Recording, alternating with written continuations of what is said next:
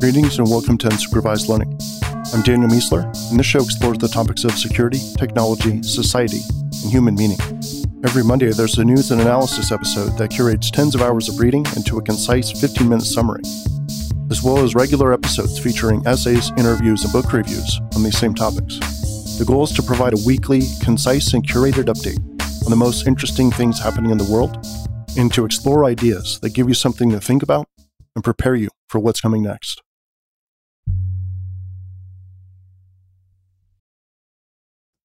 All right, welcome to episode 316. This is Daniel Miessler. Starting off with security news, QNAP is warning NAS users of Deadbolt ransomware attacks. The attack encrypts the entire storage system and redirects the login page, asking for $1,100 in Bitcoin. The FBI is warning against blindly scanning QR codes and taking action after following the links. They say to 1, check the URL, 2, look for signs of tampering on the code itself, 3, don't download apps from codes, 4, don't make payments based on following a code, and 5, if someone you know sends you a code, confirm with them directly. A Privesk vulnerability has been discovered in Linux Pullkit system utility that allows attackers on many distros to execute commands as root. Vulnerability has been there for over 12 years, but we just now noticed it. The Port of Los Angeles has opened its new Cyber Resilience Center, focusing on information sharing around supply chain stakeholders. IBM won the $6.8 million contract to keep the port safe from cyber attacks in late 2020. The U.S. has revoked the license to operate for China's China Unicom over serious national security concerns. The FCC order stated that the company was, quote, subject to exploitation, influence, and control by the Chinese government and is highly likely to be forced to comply with Chinese government requests without significant legal procedures, subject to independent judicial oversight. End quote. I'm honestly very thankful that our government is still functioning in this way, so congrats to the FCC. A report has found that crypto money laundering has risen by 30%. Apple paid a $100,000 bounty for an exploit against Safari and macOS that allowed attackers to hijack a user's account and webcam. Census, which is in the attack surface management space, raised $35 million, and HackerOne in the bug bounty space raised a Series E for $49 million. Technology news. Elon Musk says robots will be a bigger business than cars over time. The iPhone has become the top phone in China for the first time in 6 years. It looks like Meta's cryptocurrency Libra is dead. They're looking to sell their assets, which looks to be mostly the engineers that worked on it. It only takes 45 minutes to go from you ordering something on Amazon to it being loaded onto a truck. Amazon gets 10 million orders a day, which is 115 orders per second. Citrix is being purchased by Vista and Evergreen Elliott for $16.5 billion in cash. Human news. A new study identified 4 factors that could increase the chances of getting long COVID. 1 is the viral load that you got hit with. 2, autoimmune antibodies. 3, the presence of Epstein-Barr virus in your system, which evidently is in a lot of people, just sitting dormant. And 3, type 2 diabetes. Since 2010, Americans have increased their time spent on their phones by 25% a year, and we're now at 4 hours and 23 minutes on average, which is 30% of our waking time. Roughly half of the U.S.'s 18 to 29-year-olds still live with their parents, 46%. This is the highest rate since 1940, and the lowest rate was in 1960 at 29%. Moderna has started trials of an Omicron-specific COVID vaccine, and Pfizer is already working on one. Bruce Springsteen has joined Neil Young and Joni Mitchell in pulling their libraries from Spotify due to their support of Joe Rogan on vaccines. And new update on this, Joe Rogan just apologized to Spotify and defended his podcast recently. One survey says nearly a quarter of young American investors has used TikTok for financial advice.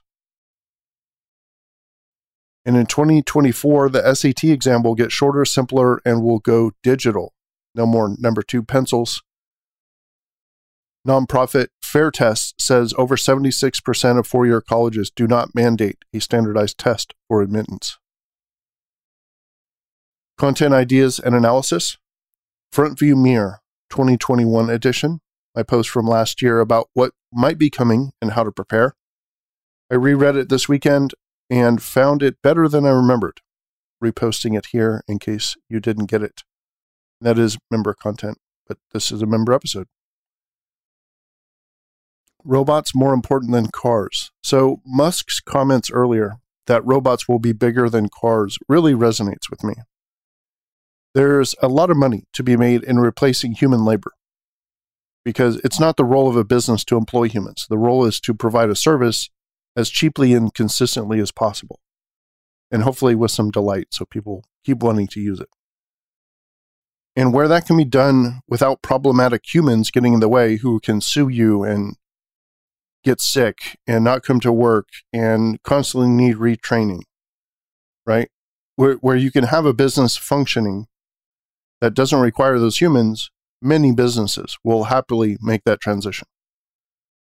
So I expect this rise of robots to closely track with the rise of metaverse because they both involve a declining need for humans to do anything other than remain peaceful. Notes, I asked about software or services that can help with plagiarism, and some nice folks who listen to the show recommended this app called Harville, and I'm giving it a try.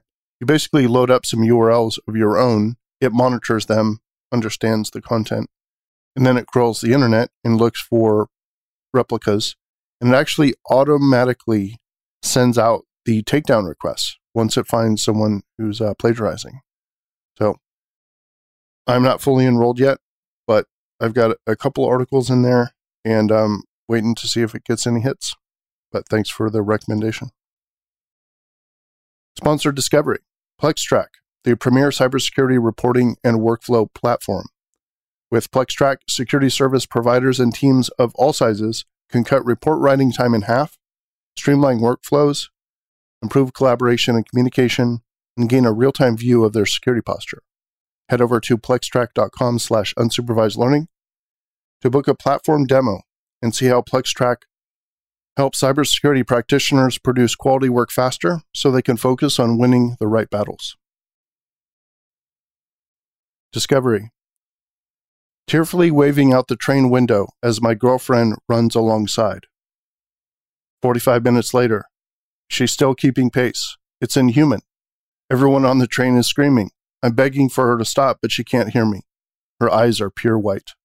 Police helicopters circle overhead.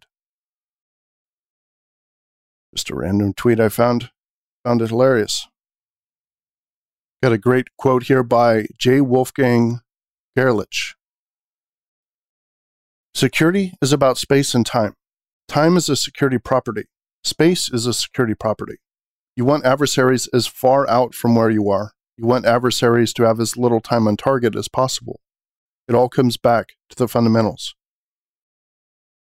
I read this early last week, and I've been thinking about it a lot. I feel like there's a lot of discussion we can have here. Time and space. I'm not sure if there's as much here as I think there is, but it feels like there is. I would love to get on with some folks and just chat about this.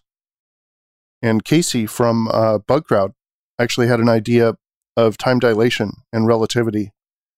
So I'd love to hear where he was going with that. Anyway, really cool concept. Next one here, stop brainstorming. This is basically an admonition to stop brainstorming because it's not actually as good for creative thought generation as most people think. Hiring for conscientiousness, why more startups should hire conscientious people and how to find them. How I found thousands of open databases on AWS. Spoiler alert here, the ranges for AWS are public, so you can just port scan them and look for databases. And then look for index files in HTML and then you could just get listings. Static analysis, GitHub's code search. Hack Luke got a chance to preview GitHub's new code search functionality, which is a massively improved version over the previous one. One key feature is exact string matching. Importantly, it won't just show you your own code, but all code across all GitHub. So expect this to become a major new way of finding bugs via GitHub dorking. OffSec, hundreds of Docker images for network intrusion. CI/CD security, GitHub Actions by example, an introduction to GitHub Actions through a set of examples.